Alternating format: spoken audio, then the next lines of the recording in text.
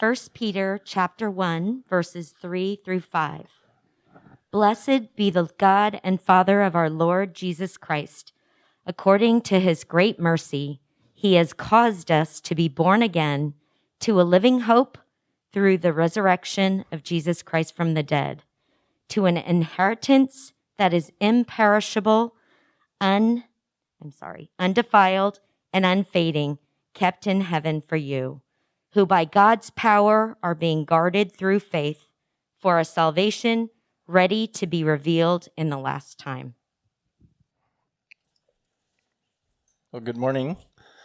I think the last time I was here speaking, I think I said something about, we can't earn our righteousness through works, and made some sort of jokey reference to being called back to preach again.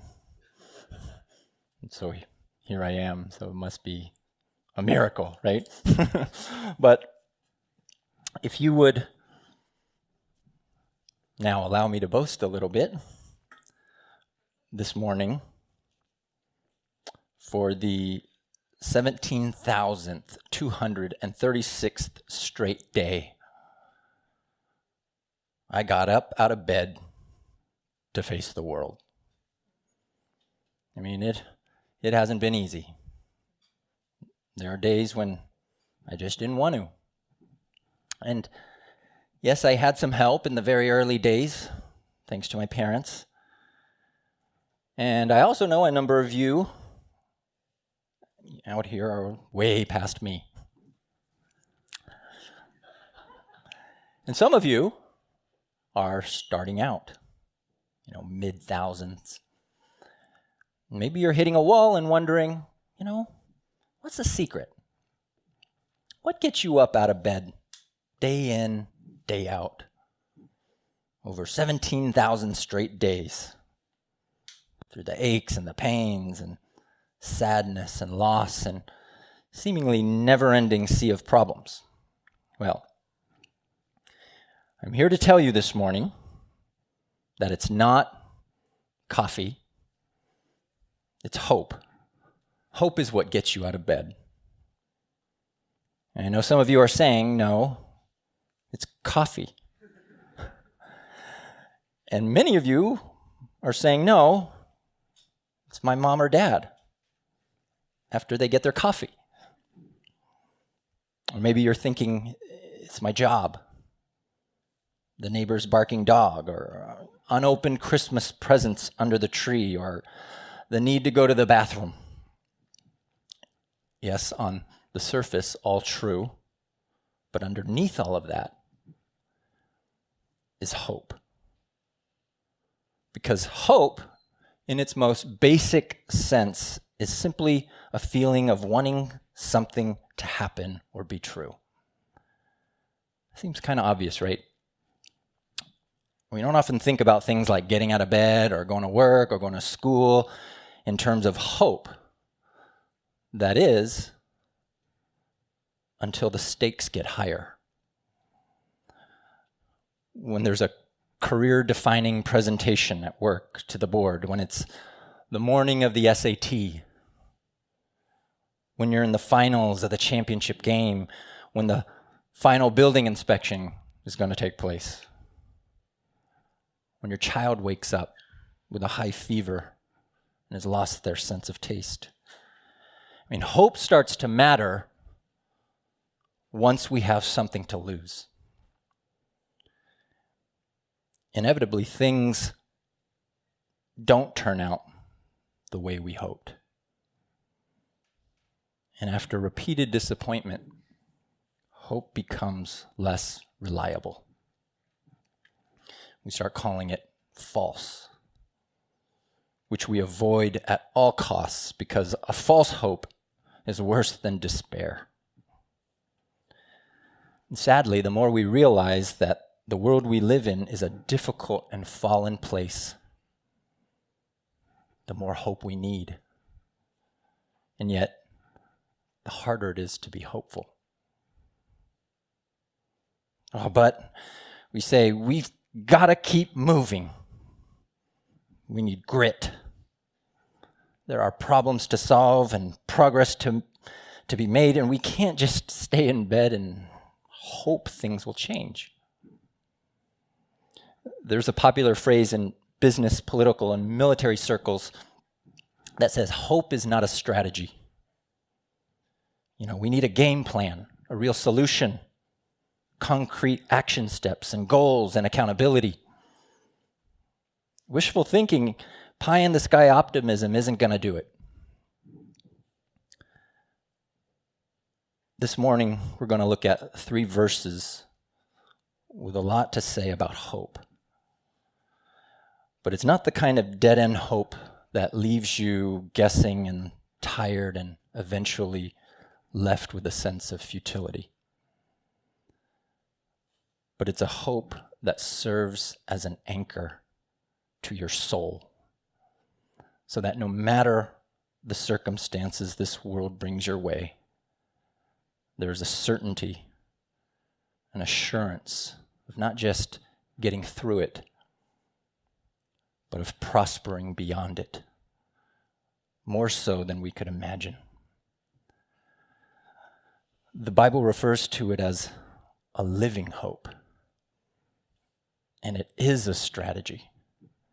It is God's strategy to help you move forward in a world that looks to push you down.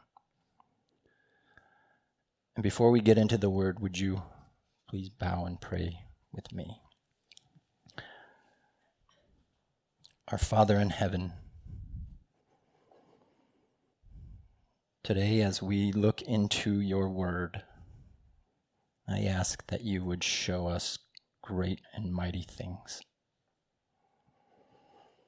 As we consider that which angels long to look, and that for which all of creation waits with eager longing,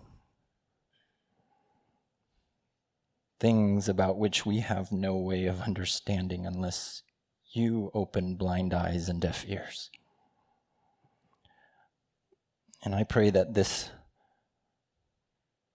would not just be to satisfy a sense of curiosity or a sense of duty or even to be entertained, but rather out of a genuine love for you, which you, more than anyone else, knows is our heart's greatest need. For this we pray in the strong name of our Lord Jesus. Amen. As we just read, the text for this morning comes out of 1 Peter 1, and in this letter, the Apostle Peter is writing to Christians who he refers to as and addresses as elect exiles of the dispersion. They are scattered, dispersed, living in a number of Roman provinces, but they're never really at home. And the reason he calls them elect exiles of the dispersion is because he's addressing Christians, the elect, who are living in a non-Christian world, an anti-Christian world, a world in which they don't fit or belong. And Peter knows this because, well, it's his reality also. And so he identifies with their suffering as misfits, if you will. Life's hard enough when you do fit in, you think. Now you add the whole Christian weirdo part, and it gets a lot harder. Singing songs and worshiping Jesus and talking about him is a lot easier in here than, say, at work, where you might get excluded from the inner circle, passed up for promotion. Or at school, where you might be labeled a weirdo, ridiculed. Or in a bar where you would get kicked out, or say in a hostile country where you could be arrested, beaten, even killed.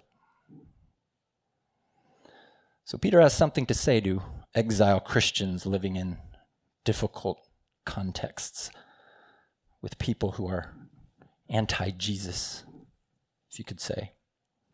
If you've ever experienced a struggle as a Christian of, that feeling of being in the world but not of the world, you might relate to this. There are trials that come your way simply for the fact that you want to follow Jesus. There's suffering that you have to endure simply for the fact that you want to follow Jesus. Not a popular expectation in our society, where comfort is sought out with a vengeance. Paul said in 2 Timothy, all who desire to live a godly life in Christ Jesus will be persecuted. And so Peter, in his letter to suffering exiles in a difficult fallen world, right from the start, highlights what he refers to as a living hope, which is our text for this morning. And in 3 verses, we're going to look at 3 things, 3 simple things about this living hope. Where it comes from, how it comes to us, and what it looks forward to.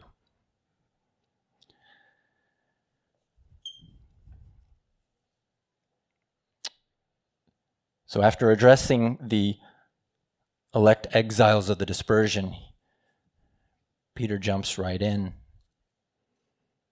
Blessed be the God and Father of our Lord Jesus Christ. And if you've ever written to someone going through a lot of struggle or pain, openings aren't always easy. Peter doesn't begin with, hey, you've made it this far. You've got this. Keep on grinding. You can do it. We're here for you. No, he begins by bursting out in praise and thanksgiving to God the Father. In times of uncertainty and difficulty, when the storms of life come crashing, what we desperately need most is an anchor. And the anchor that you drop, it better be immovable. Because if it's not, your boat will be lost at sea. Peter is drawing our attention to the anchor, God our Father, who, according to his great mercy, has reached down and caused us to be born again to a living hope. He did not respond to a request, react to a situation, or passively allow this. He caused it. The Father looked upon our helpless, spiritually dead condition and acted first. That matters. He took a callous, rebellious heart. We didn't really want anything to do with him. To look upon the cross where his son was killed in our place, and to behold a love so unfathomable that we could not help to gaze. And then the eyes of our hearts were opened to respond in repentance and faith. The result was our being cleansed from sin and the receiving of God's very own Spirit. And this is what he means by being caused to be born again. It's not a physical birth from the womb a second time or anything. It's a spiritual birth for the first time. And with that spiritual birth came a living hope. And so the origins, where it comes from, the origins of this living hope is in that which was caused by the Father, in the work of his Son, Jesus Christ on the cross. Our living hope comes from God, which is a key distinction. It's not generated out of the air. It's not luck or chance or crossed fingers, like when we say, I hope I get an A on the test. I hope I get a good performance review. I hope that deal goes through. I hope I don't get COVID.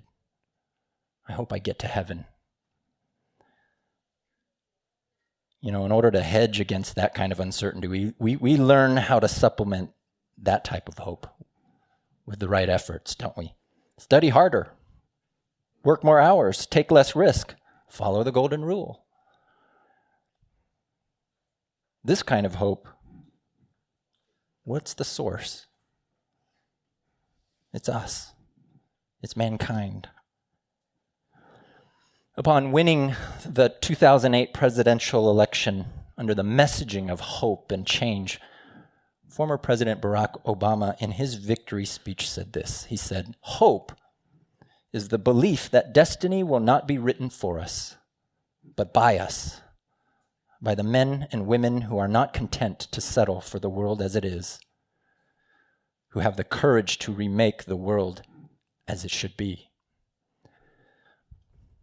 That's powerful and persuasive rhetoric, and it has the weight of the presidency behind it. But this hope has a very different source than the living hope that comes from God. In the Bible, hope is always connected. That is, it's based in or sourced in the unchanging character of God. Remember, Peter said, according to his great mercy, he caused us to be born again to a living hope.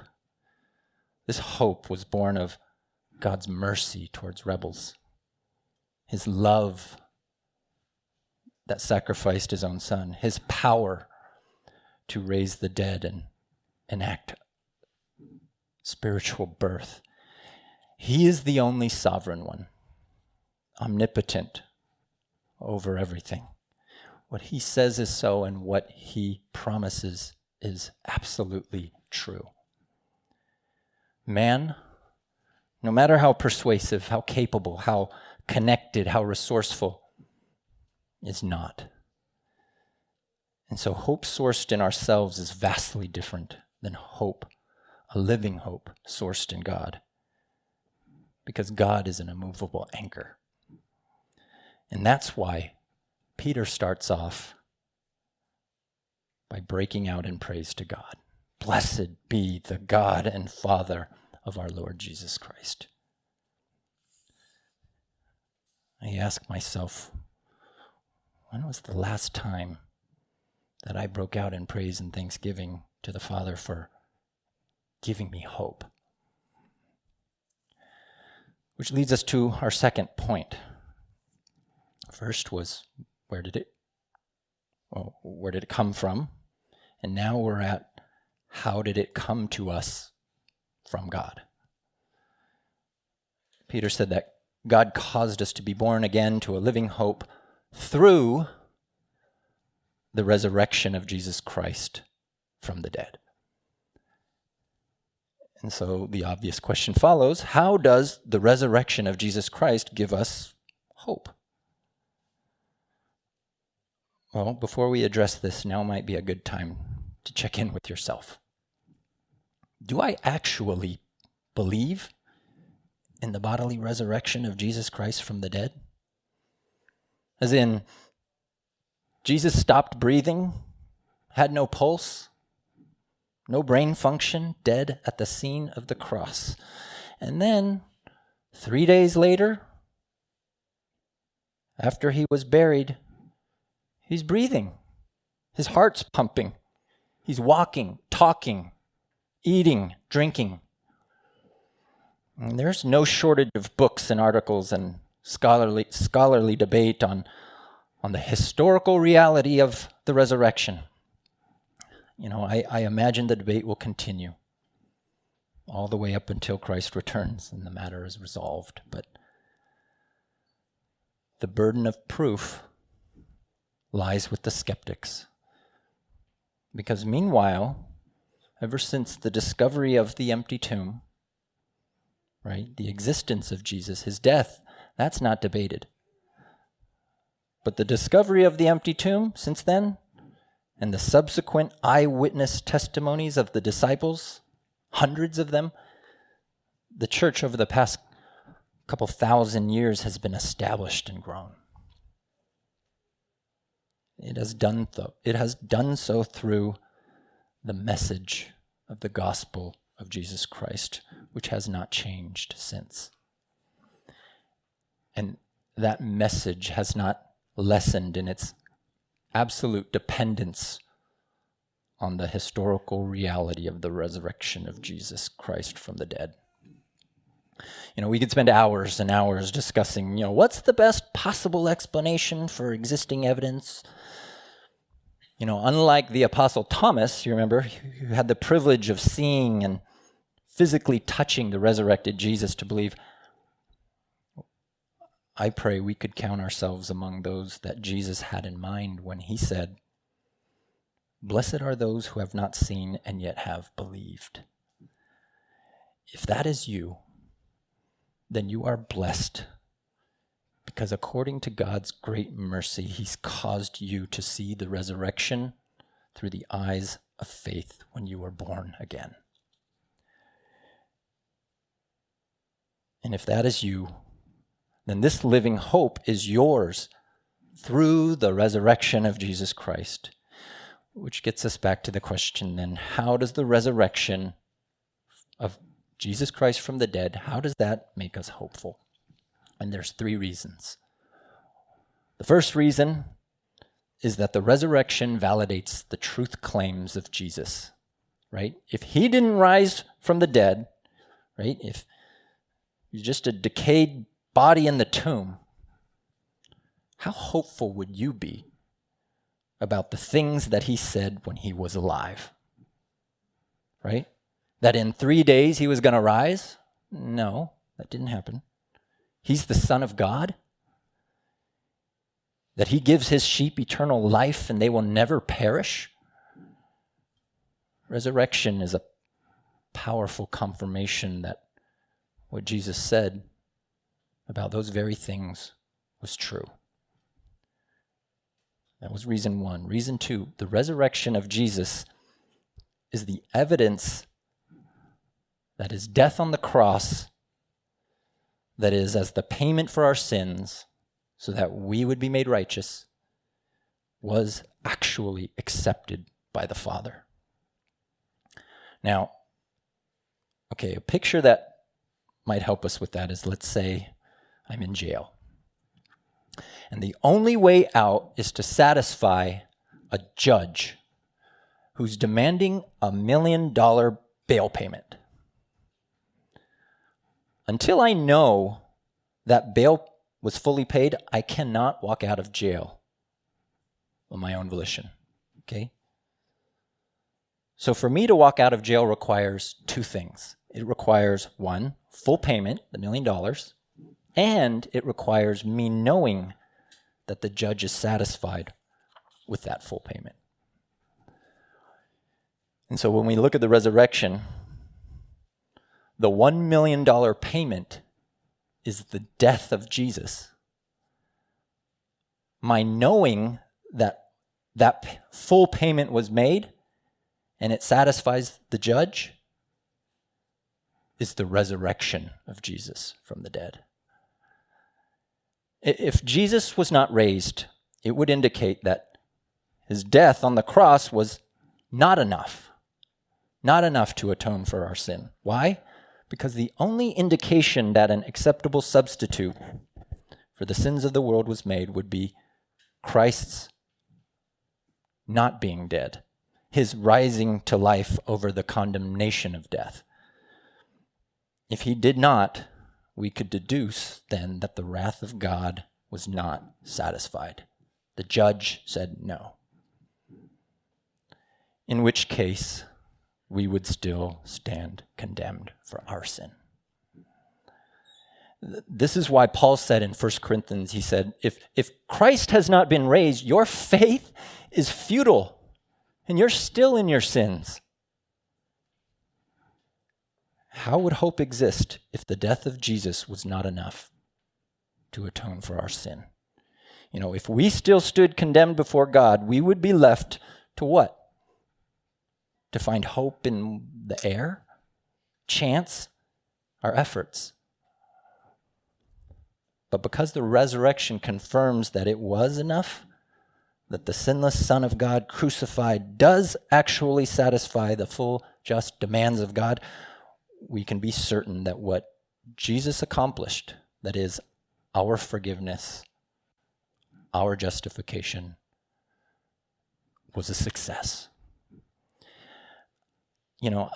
I need to know that God and I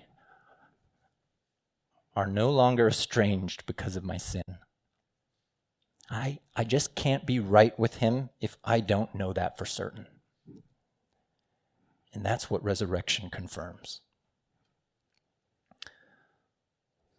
And the last way that living hope comes through resurrection, the last way that resurrection makes us hopeful is that it reveals our future destiny because we are now united with him.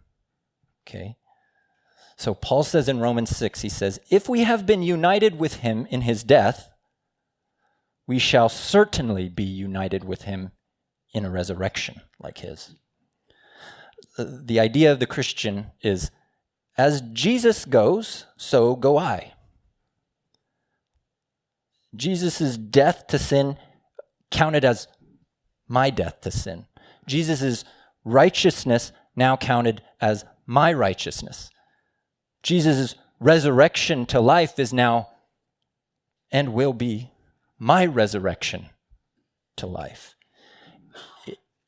If you've ever seen a baptism, it's the very lived out symbolic picture of this baptism, which is the commandment of the Lord to those who've been born again. That is our faith declaration of now being in union with Christ, right? Having died with him, you go under the water, depicting death and a cleansing from sin, right? And now resurrected to life with him, we come out of the water. So looking ahead to our future with a living hope, we hold secure the words of Jesus in John 14 when he said, because I live, you also will live. If Jesus was not resurrected from the dead, that statement would have been proven false. But because he does now live, we can be sure that we will live too. So the reality of the resurrection of Jesus from the dead, it is the guarantee of life beyond the grave for us who believe. Because Jesus' words were shown to be true, his work on the cross was shown to be effective, and his life, to which we are now united, was shown to be eternal. That is our living hope through the resurrection of Jesus Christ from the dead. Blessed be the name, the God and Father of our Lord Jesus Christ. Okay, so we've spoken about where living hope comes from. It comes from God. Living hope comes through the resurrection of Jesus Christ from the dead. And our last point, living hope looks forward to an inheritance. And this is in verses 4 and 5. According to his great mercy, he's caused us to be born again to a living hope through the resurrection of Jesus Christ from the dead, to an inheritance that is imperishable, undefiled, and unfading, kept in heaven for you who by God's power are being guarded through faith for a salvation ready to be revealed in the last time. When I was young, I used to count the money from the cash register at my dad's store. I would lay out the stacks of bills, and as I look at it, I would inevitably ask him, Dad, can I have some of this? And his answer was always, everything I have is already yours. I liked that answer. At the time, it was because I wanted the money. But now, as I remember and think back, it's because I know his heart. Our Heavenly Father has caused us to be born again for an inheritance of unimaginable glory. And the only way that Peter can describe it, since we are imperfect, finite beings, the only way he can talk about it, since we have no category for eternal perfection, is to say what it's not. It's not able to die. It's not defiled by sin. And it's not fading over time. If you ever tried to imagine what something like that is like, you would have a hard time. Everything that we currently experience in our broken and fallen world is the exact opposite of that. But it's a great exercise of the imagination. And Peter also calls this inheritance in verse 5. He refers to it as a salvation ready to be revealed in the last time. What is that? I thought we were already saved. Well, so while salvation by God's mercy and bringing about faith in the finished work of Christ's death and resurrection, it is past and completed, right? For God so loved the world that he gave his only begotten Son, that whoever believes in him will not perish but have eternal life. That's past, that's done. But there is an aspect of our salvation that is still future. And this is what Peter says is ready. It's ready to be revealed in the last time.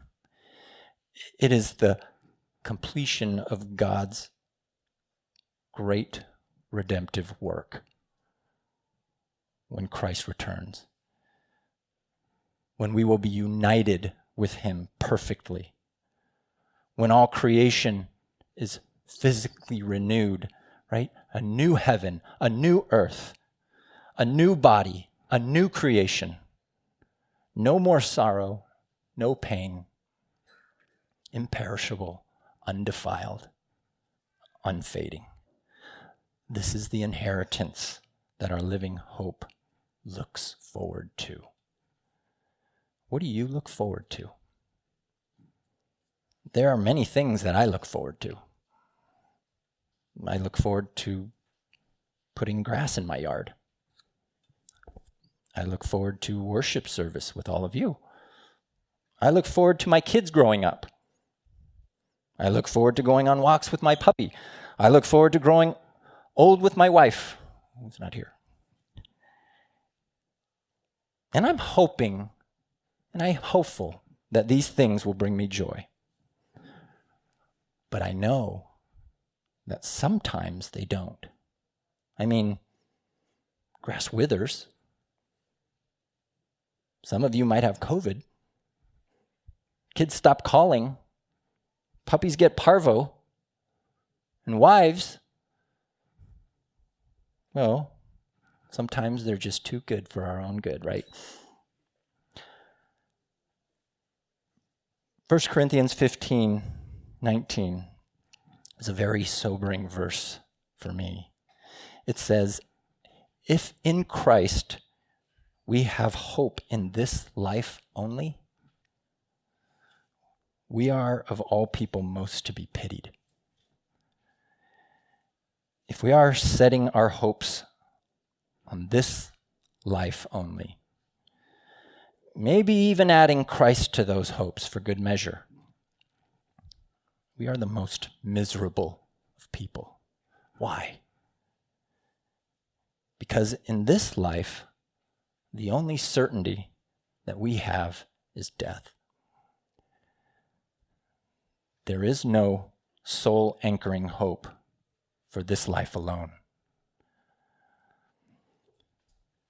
And what the Son of God accomplished on the cross through his death and resurrection, it points us beyond this life to the certainty of future salvation.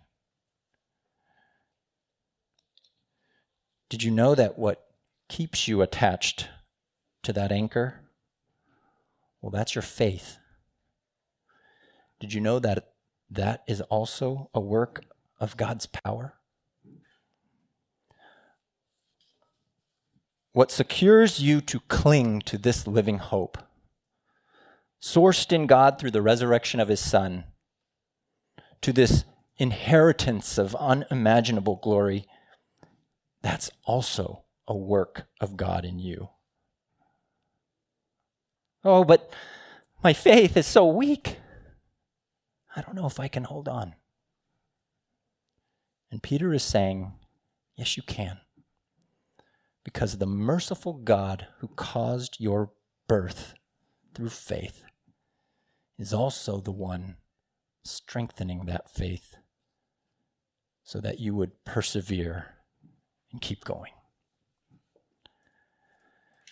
So in conclusion, if you remember the context in which Peter wrote, if you recall, we were talking about was Christians living as exiles in the world. And these were Christians who were dealing with basic life things. If you were to read Peter, you'd see him talking about things like conduct while people are watching, loving people who hate you, living under authorities who are corrupt or unjust, working under slave-like conditions, impossible marriage relationships, social image, beauty standards, slander, revenge, peer pressure, doing the right thing when it's hard.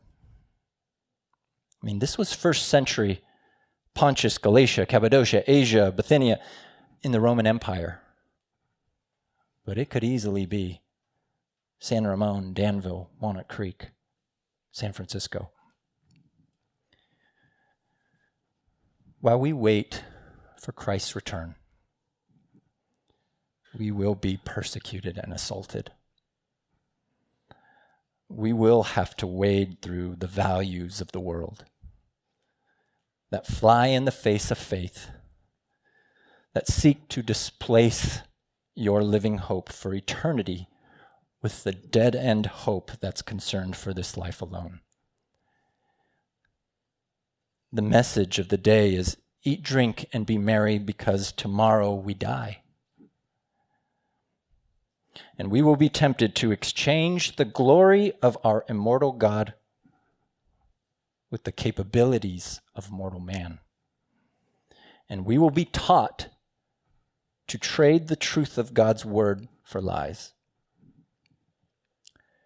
If you read down a little more in Peter's letter in verse 13, he says, therefore, in light of this living hope, this God-gifted, God-guaranteed through the resurrection, this God-secured hope in our glorious inheritance in the future. In light of this, therefore, prepare your minds for action.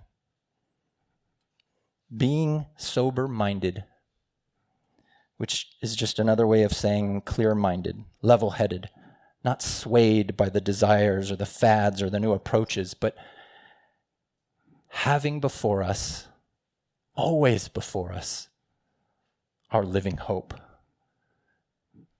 given to us by the Father through the resurrection of his Son, in anticipation of his return and our glorious inheritance. With our minds locked into that and our souls anchored. Now get out of bed and face the world. Let's pray.